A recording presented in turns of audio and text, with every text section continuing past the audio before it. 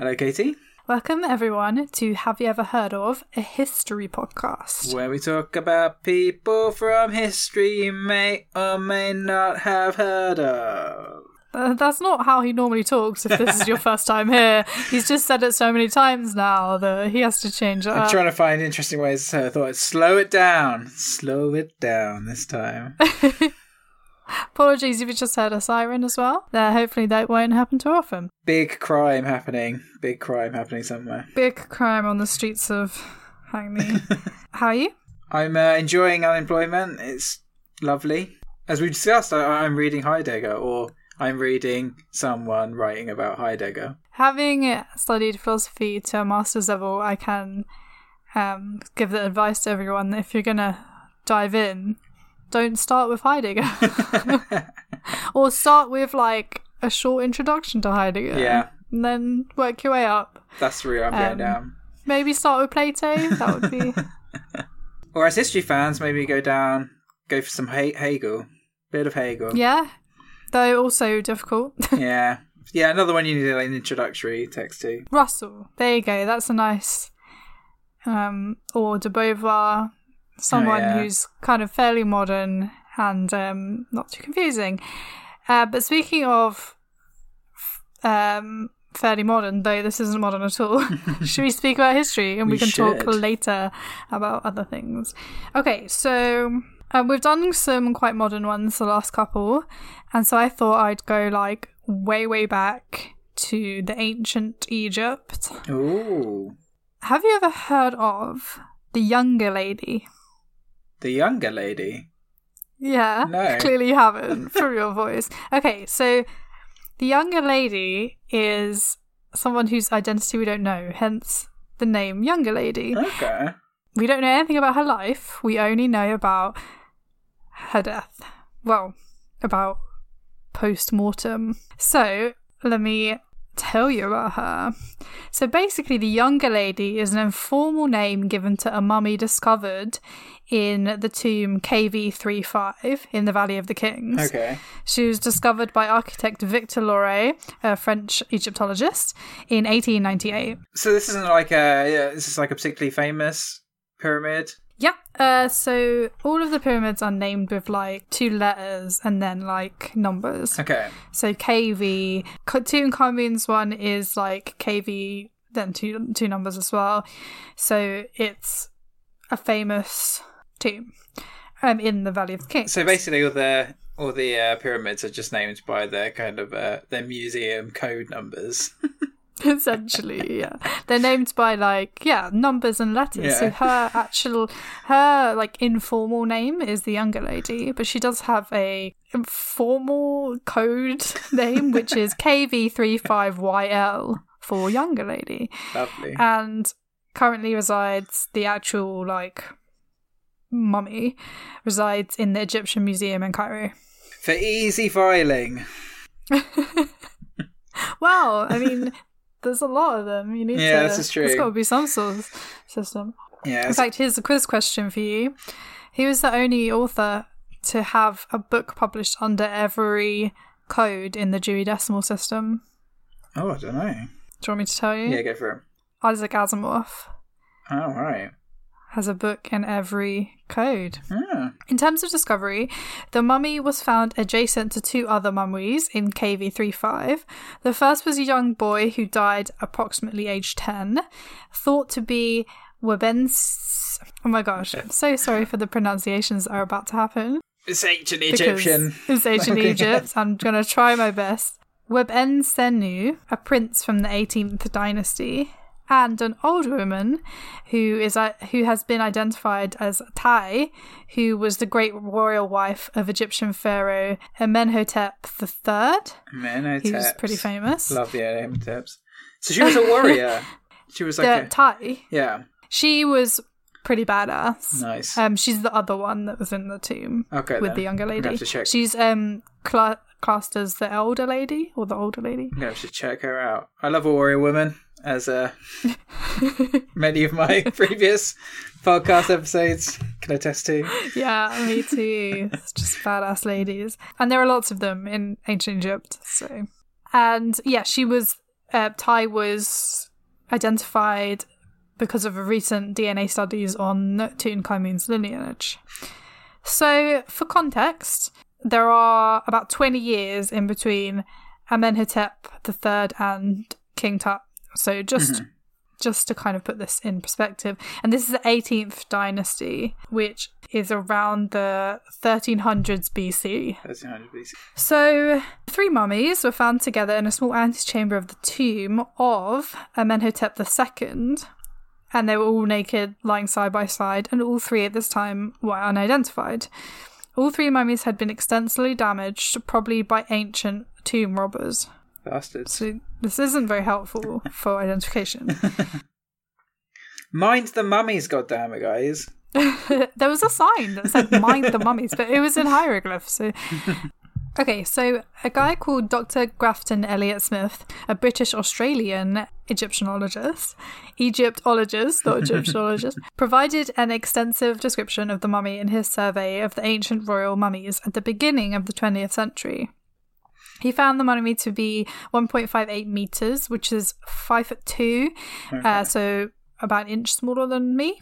For context for Dan, nobody else is so tall I am, in height, and judged to have been no older than 25 at the time of her death. He also noted the minor damage done by ancient tomb robbers who smashed the chest and had torn the right arm off just below the shoulder. Jeez. I have seen somewhere that this looked like it was probably deliberate, there's no way it's going to be accidental, tearing off. I wonder what brought that about? Were they just drunk and it was hey, check this out? Or, let's get into the tomb. No, it might have been people who were mad at because obviously this is people ancient tomb robbers, so mad at the lineage. Anyway, Smith also presumed that she was a member of the royal family. Yeah. Presumed, but didn't know for sure. So let's look at the body. There are pictures and there's also a little video from National Geographic. If you log onto YouTube, you could just type in the younger lady and you'll find it. But I'll just describe kind of what was going on when they found her. Mm-hmm. This is a little bit graphic, not blood and guts gore graphic, more medical term graphic. So apologies. The younger lady had a gaping wound in her left side of her mouth and cheek, so on her face. It's possible that it had been the result of the tomb robbers, but in more recent re-examinations, it was seen that particular injury was probably what caused her death. Ooh, so it was pre-death. There's a proper word for it. Prior to her death, anyway. Pre-mortem, that's it. That's the word I was looking for. So that might have been... a couple of theories I've seen have been an axe blow. Or an accident, for example, being kicked by a horse. In the face? Oh. Yeah, during a chariot crash, which is another person's theory. Is that there was in a chariot. That would make her a chariot rider. Yeah, if she was part of the royal family. Yeah. That's one thing. Below her left breast, there was another wound, which looks like a puncture or stab wound. Again, it could be accidental, could be deliberate, could be from the tomb robbers. In 2003, a scientific team from the University of York examined the mummy. A member of the team realised that the face wound, like I said, had been pre-mortem rather than post-mortem. They also thought about whether or not it could have been an injury during the embalming process. But if that had been the case, they would have found bits of dried bone and flesh in the wound. But they didn't, which means that it was not during the embalming process, which is something I never thought of, but obviously that's really clever. And it looked violent, which means that some people think it wasn't an accident. It looked more like it had been a strike. Yeah. But again, that's still conjecture. We're not going to know. So there's a thing called the Egyptian Mummy Project, which just sounds so much fun. And they began an inventory of mummies in 2003. They have almost 600 so far and still counting. True to form, Tutankhamun was the first of the mummies to be scanned. Because everybody just loves King Tut. He's the rock star of Yeah. Egyptian mummies. Project used a CT scanner to examine the mummy and basically located very few pieces of relevant broken bones in the sinus cavity, and that was another reason they thought it wasn't during the embalming process, because otherwise it would like go up the nose. They concluded that the woman's face had definitely been damaged before embalming and likely prior to her death, so either caused the death or prior to it. So that's another, like, more people who think that that's the reason of the death. I don't see how a horse would, like, I guess a horse could kick you in the face. I mean, like, at that kind of, like, only 5'1". Does that kill kind of you, good. though? I mean, like, it would have to, like, break your... Yeah, it would have to, like, it would have to either injure your brain or, like, break your neck. And if they didn't see any kind of... Her neck wasn't broken. Yeah. There was also a missing right arm. And this has caused some controversy amongst researchers, because it's always these little things that researchers like to squabble about. So, 2 severed arms were located within the tomb, KV35, and either one was thought likely to belong to the younger lady, because do you remember I said that the robbers had, like, chopped off her arm? So, one was a bent arm with a clenched fist, and one was a straight arm. So it's very typical for Egyptian Roman women mummies to be positioned with one of their arms bent and the other one straight if they were royal, because it symbolized like holding a scepter. And the hand that was positioned as bent was the left. So a guy called Ashraf Selim, apologise if that's not how you pronounce it, from the Egyptian Mummy Project, examined both arms to resolve this controversy. The bent arm was compared to the mummy's left hand and was found to be too long to be on the same woman. So also the bones of the 2 arms were compared, and they had different consistency in the arms. Something to do, I guess that's something to do with the bones. The straight arm was then compared, and it was found to be similar length and similar bone density. So the project concluded that the straight arm was more likely to belong to the younger lady. That doesn't mean she's not royal. I mean, the arm could have been pulled straight by, like, the grave robbers. I mean, if you mean, like, wrenched out of socket or something. Once you're in rigor mortis though, right? I mean, but you could, like, snap it. If they've, like, violently pulled out of, like, socket or something. Like, yeah, that is true. Yeah. Oh, so the right arm that was identified as the younger lady has 2 breaks, one in the upper arm and one at the wrist, and the hand had been severed from the rest of the limb, but they had, like, the hand. So a finding of lesser importance, but still quite interesting, is that the lady had double pierced ear. I have myself many piercings on my ears, 7 in total. So she was a bit of a metalhead then, is what yeah, exactly. She's actually a rocker. However, pierced ears were actually common for women with the New Kingdom in Egypt, including royals and non-royals. So that actually doesn't tell us much, even though some people try and claim that it was like, oh, this was because she was royal, but that's not true. Similarly inconclusive was the discovery of a wig in KV35. But again, that doesn't necessarily tell us much. So, I did mention earlier there were some CT scans done by the project, and here are some findings that were from the CT scan. Following the CT scan, more detailed descriptions were found. Despite previous disputes about the gender, for example, the morphology of the skull and the pelvis confirmed she was definitely a woman, and that she was between 25 and 35. Okay. So even though, like, the previous guy had thought she was definitely 25, it could have been a little bit older, but he was fairly accurate. And yeah, her height was 1.53 meters from the vertex to the heel. There's no evidence of embalming material on the cranial cavity, i.e. the brain, which is a little bit weird, and I'll come on to why. There is an oval defect in the front of the skull, so, like, imagine putting your finger on your forehead, like, you're right in the middle. Kind of there, like, imagine wearing a hairband on your head, and the hole is, like, sharp. Okay. Which probably means, basically, they think it was done during the embalming process. Okay. Because embalmers are likely to use sharp instruments on the skull. So that doesn't really tell us anything about identity either. The left side of the lower face has a defect involving the left cheek, which I mentioned before. That's the kind of horse kick or axe throw or whatever killed her. Fragments of most of the woman's fractured bones are missing, apparently not placed in the tomb. So this is interesting because if the facial injury had taken place either post-mortem or during mummification, there would be fragments of the fracture in the tomb with her. But there weren't any, so it was definitely an injury pre-mortem. So more evidence to support the fact that this facial injury killed her. So why would it be in the tomb?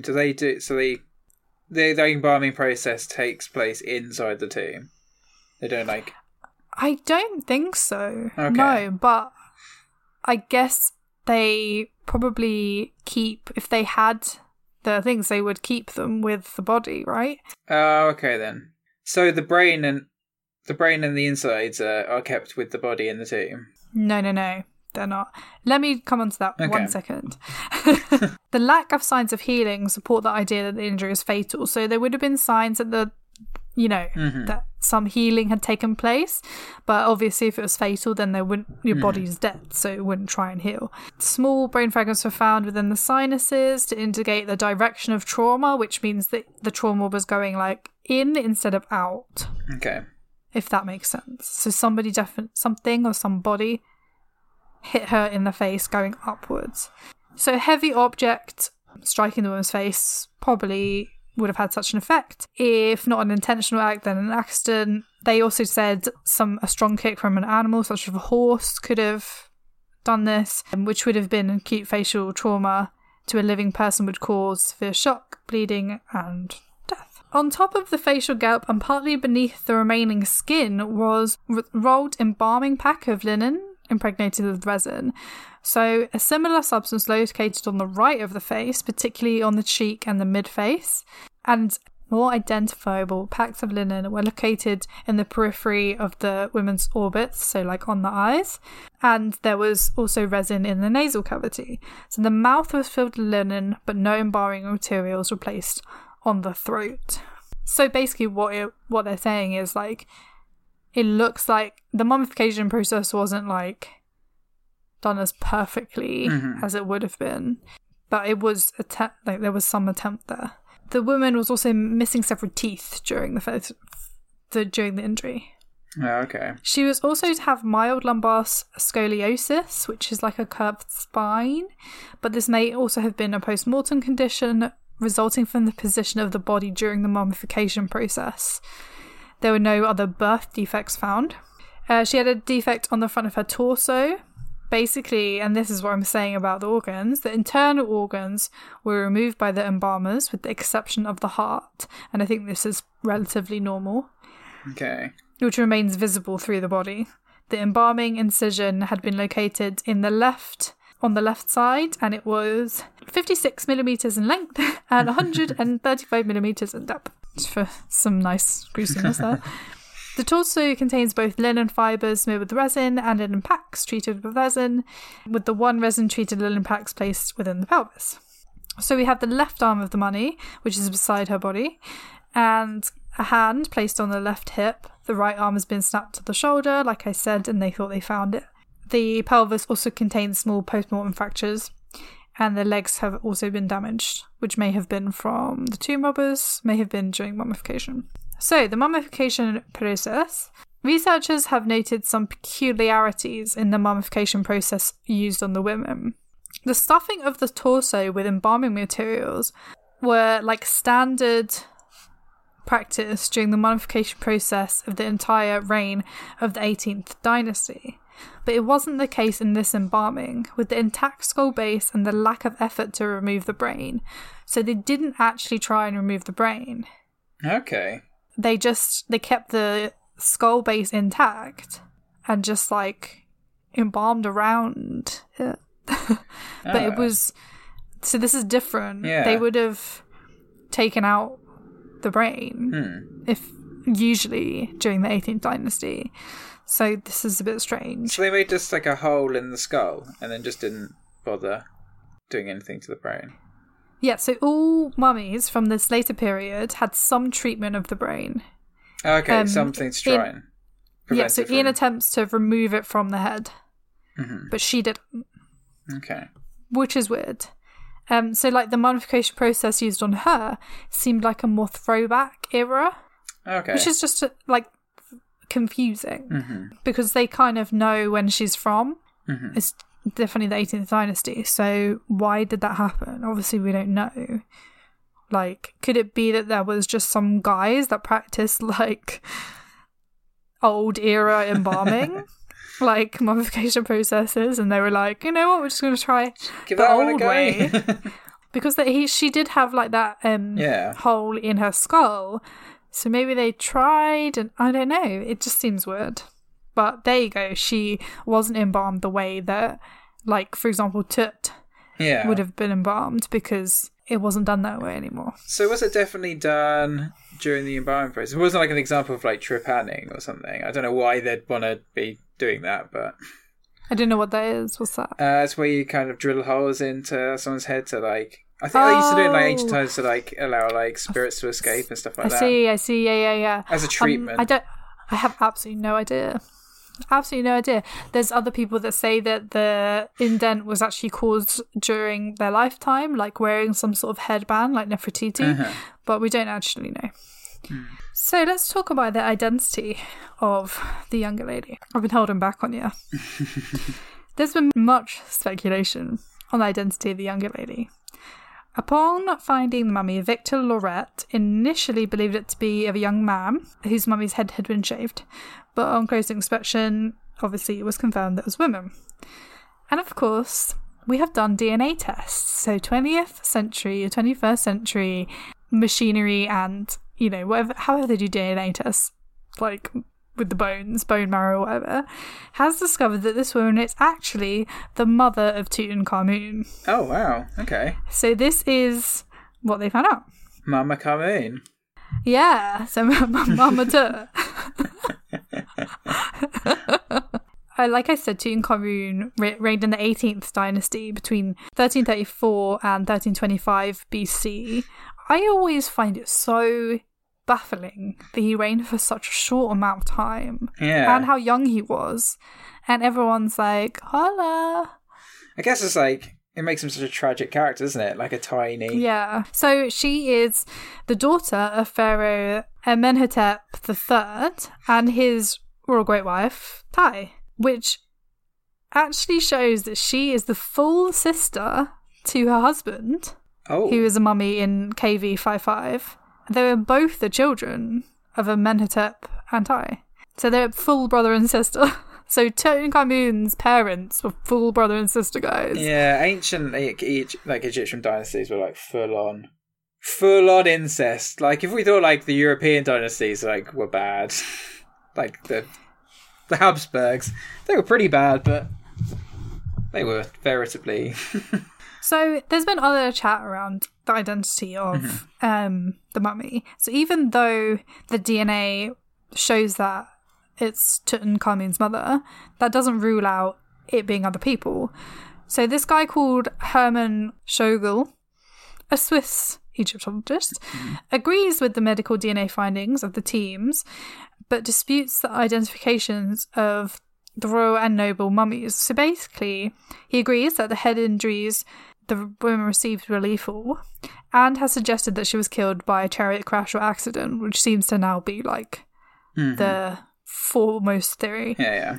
He actually believes, Schogel, that the younger lady is Nefertiti, and that she was killed in a chariot accident during the regnal year 14 of Akhenaten's reign. But due to archaeological findings of Akhenaten's reign, they actually indicate that Nefertiti was still alive during the regnal year 16, so that doesn't work out.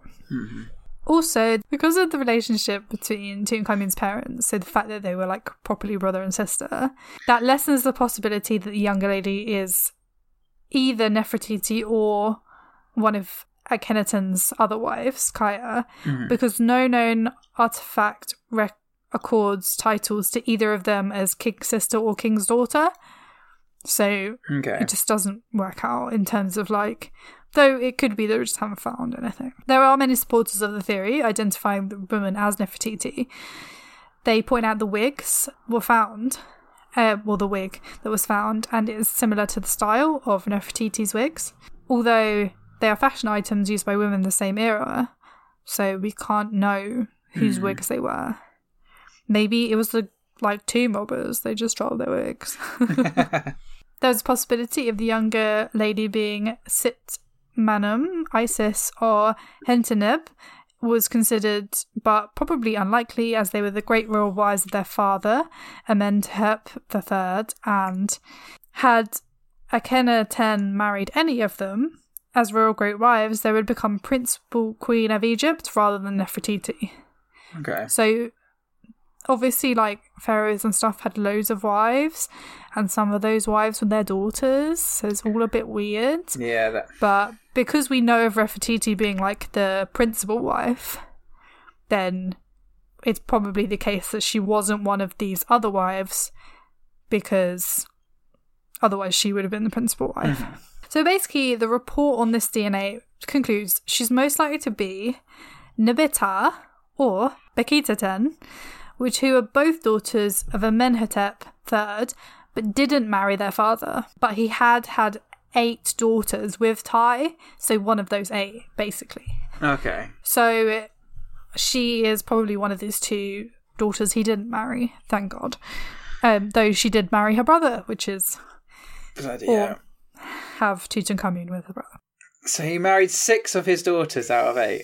I don't know if all 6, but he definitely married 3 of them.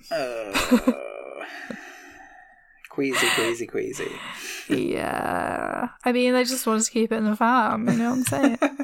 Okay, so there were still some, even after all this, Egyptologists who support the theory that the younger lady is Nefertiti. Proponents of the genetic identification interpret the DNA results as being the result of 3 generations of first cousin marriage, rather than a single full sibling marriage.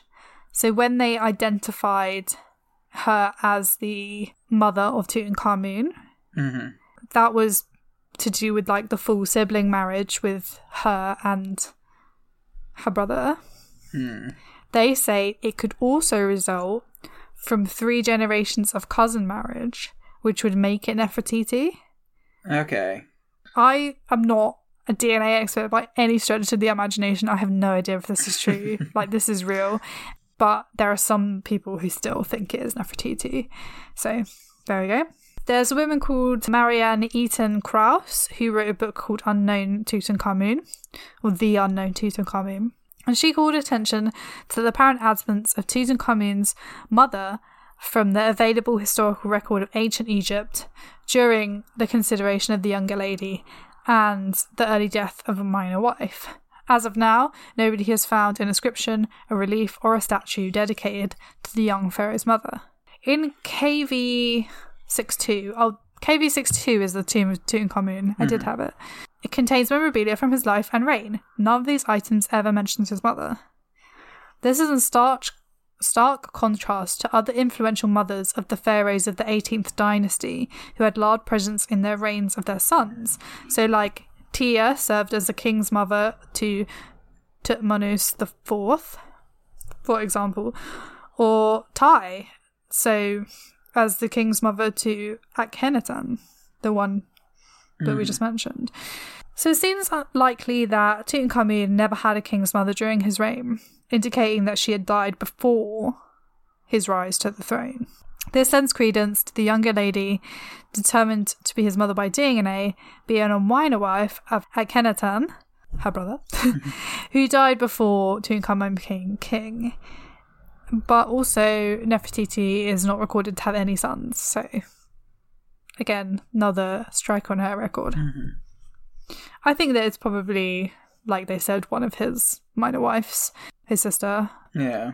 So despite the younger lady being a daughter to a pharaoh, Amenhotep III, full sister and probable wife to the second pharaoh, Akhenaten, and a mother to the third pharaoh, Tutankhamun, she does not appear to have been prominent at all during her lifetime.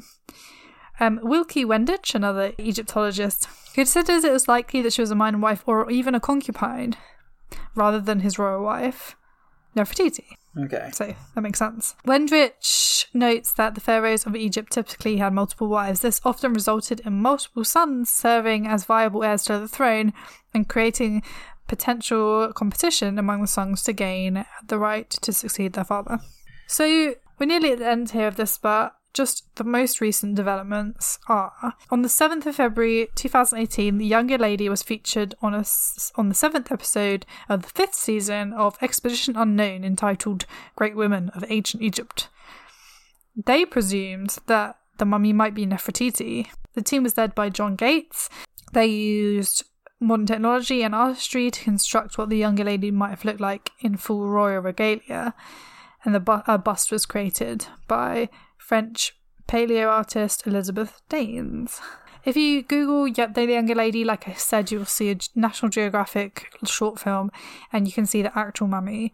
And the guy says exactly what I really want to say for like the whole thing, was that you can never be sure something is someone unless you know for sure.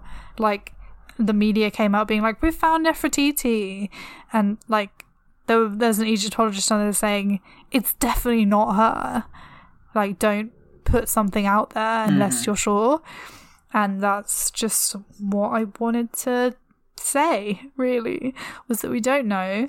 It's probably not Nefertiti. It's probably one of the two other women I mentioned. I'm going to repeat their names: Nebatea or Becky Taten. But they still would have been like daughter wives, essentially. Yes, they would have been the wife of the pharaoh and then obviously Tutankhamun's mother. So yeah, I thought that was really interesting, because I kind of wanted to do ancient Egypt of some kind, but I didn't want to do Tutankhamun because it was like, yeah, everyone's done it. It's overdone, and there's no way I could do it a better job than someone else. And then I was like, maybe I should do Nefertiti. And then I just stumbled upon this, and I was like, this is so much fun. When you see on Wikipedia, and it says like suggestions for like other unidentified bodies, I was like, ooh, I like unidentified bodies. So yeah, it was a bit of like Egyptian true crime. It's so weird, isn't it? I mean, like, she looks quite... The records go... Obviously, the records of, like, of past, like, Egyptian rulers, is far from complete, so we don't really know how they kind of turned out. But I read about the Habsburgs at the moment, so obviously they're incredibly inbred, and, like, it has, like, quite an effect on them. Like, there's a lot of, like, kind of, like, physical deformity going on there. But, yeah, it doesn't seem to be the case from this bust, anyway. Yeah, no. It's also interesting that they're all so kind of closely related. Like, there was always, as you mentioned, like so much like intrigue and like when it came to like who would succeed to the throne. Like everyone just used to like kill each other essentially. So they were literally there's one left to try and kill. Not only their brothers, like what essentially just their clones. Like clones trying to kill each other for the throne. Egyptian clones. I think we'll just crack the case. Yeah, so from what you've just heard, what do you think? Do you think there's a chance she could be Nefertiti? I don't know. I think it's probably wishful thinking. It's probably one of those other ways. Yeah, so do I.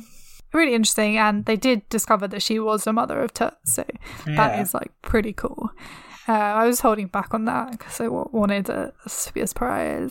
Yeah, so what are you doing this evening and for the rest of your free week? I am going to be continuing to work on my game. I am going to finish it. I have to finish it like next week as my cut-off. And then I have to just put it on the internet and it's over. I'm over with that chapter of my life. Moving on. Nope. And then I will shamelessly plug it every week on this podcast. Well, people like history if they're here. How about you? Yeah, just like chilling out, finishing a book. What are you reading? I'm reading a book called Dangerous Women, which is a historical fiction, and it's out this month, so I will post a blog on it when I finished it. It's about the ship the Raja, which was a prisoner ship to Australia. Oh, interesting. Yeah, it's good. I am going to do some Well, I really wanted to do lots of exercise this week, but as you know, I have completely messed up my back because I'm old now and things just randomly hurt for no reason. So I'm going to watch... Oh, I think I told you, I don't know if I've mentioned on the podcast, I'm doing a art history course with the National Gallery. I had the first one yesterday. It was really good. It was talking about Caravaggio and Artemisia, and I need to watch week 1 because I missed week 1. So I need to do that. I'm going to do that tonight. And watch Adam Curtis. And watch Big Bang Theory. Play an Animal Crossing. Yeah, we're watching Big Bang Theory. Never seen it before. Yeah, do all those fun things. And it's next week is Mother's Day, everyone. Quick, buy Mother's Day presents. God damn it. So maybe see my mummy next week. We're making our way through The Sopranos finally. I've never seen The Sopranos either. It's fantastic. I don't know why it's taken me this long to. We can't do a drama because we're watching Succession. So once we've finished Succession, which is absolutely amazing, then we need another drama. But I think we might try. I've seen all the West Wing twice, but we might. I might try and get Matt to watch West Wing because it's like my favourite show ever. Maybe after Buffy. So I'm slightly obsessed with like the Mob. So I don't know why it's taking so long to watch this. But maybe do another Mobster. We've only done one. Yeah, definitely. I've got a couple on the list. On the list, ever-growing list. And what's for dinner? Oh, hand chicken. I'm gonna steam some chicken, make a garlic sauce, ginger sauce rather, and then pak choi. And then eat that up. It's gonna be tasty. Tasty. We're having curry. Nice. Curry always going to sound well. Matt's making curry, so sweet potatoes, peppers, curry sauce, rice, naan bread. One day you should come over when we're allowed and have the curry. While we've got your attention, please subscribe to us wherever you're listening to this and leave us a review and 5 stars if you want to. No pressure. Totally your call. Up to you. Up to you. And follow us on the social medias at Have You Ever Pod on Instagram and Twitter. Yes, which I have been trying to post on every single day, though it's incredibly hard because I don't like social media very much. But I'm trying. I swear. And we'll see you next time. Bye. Bye.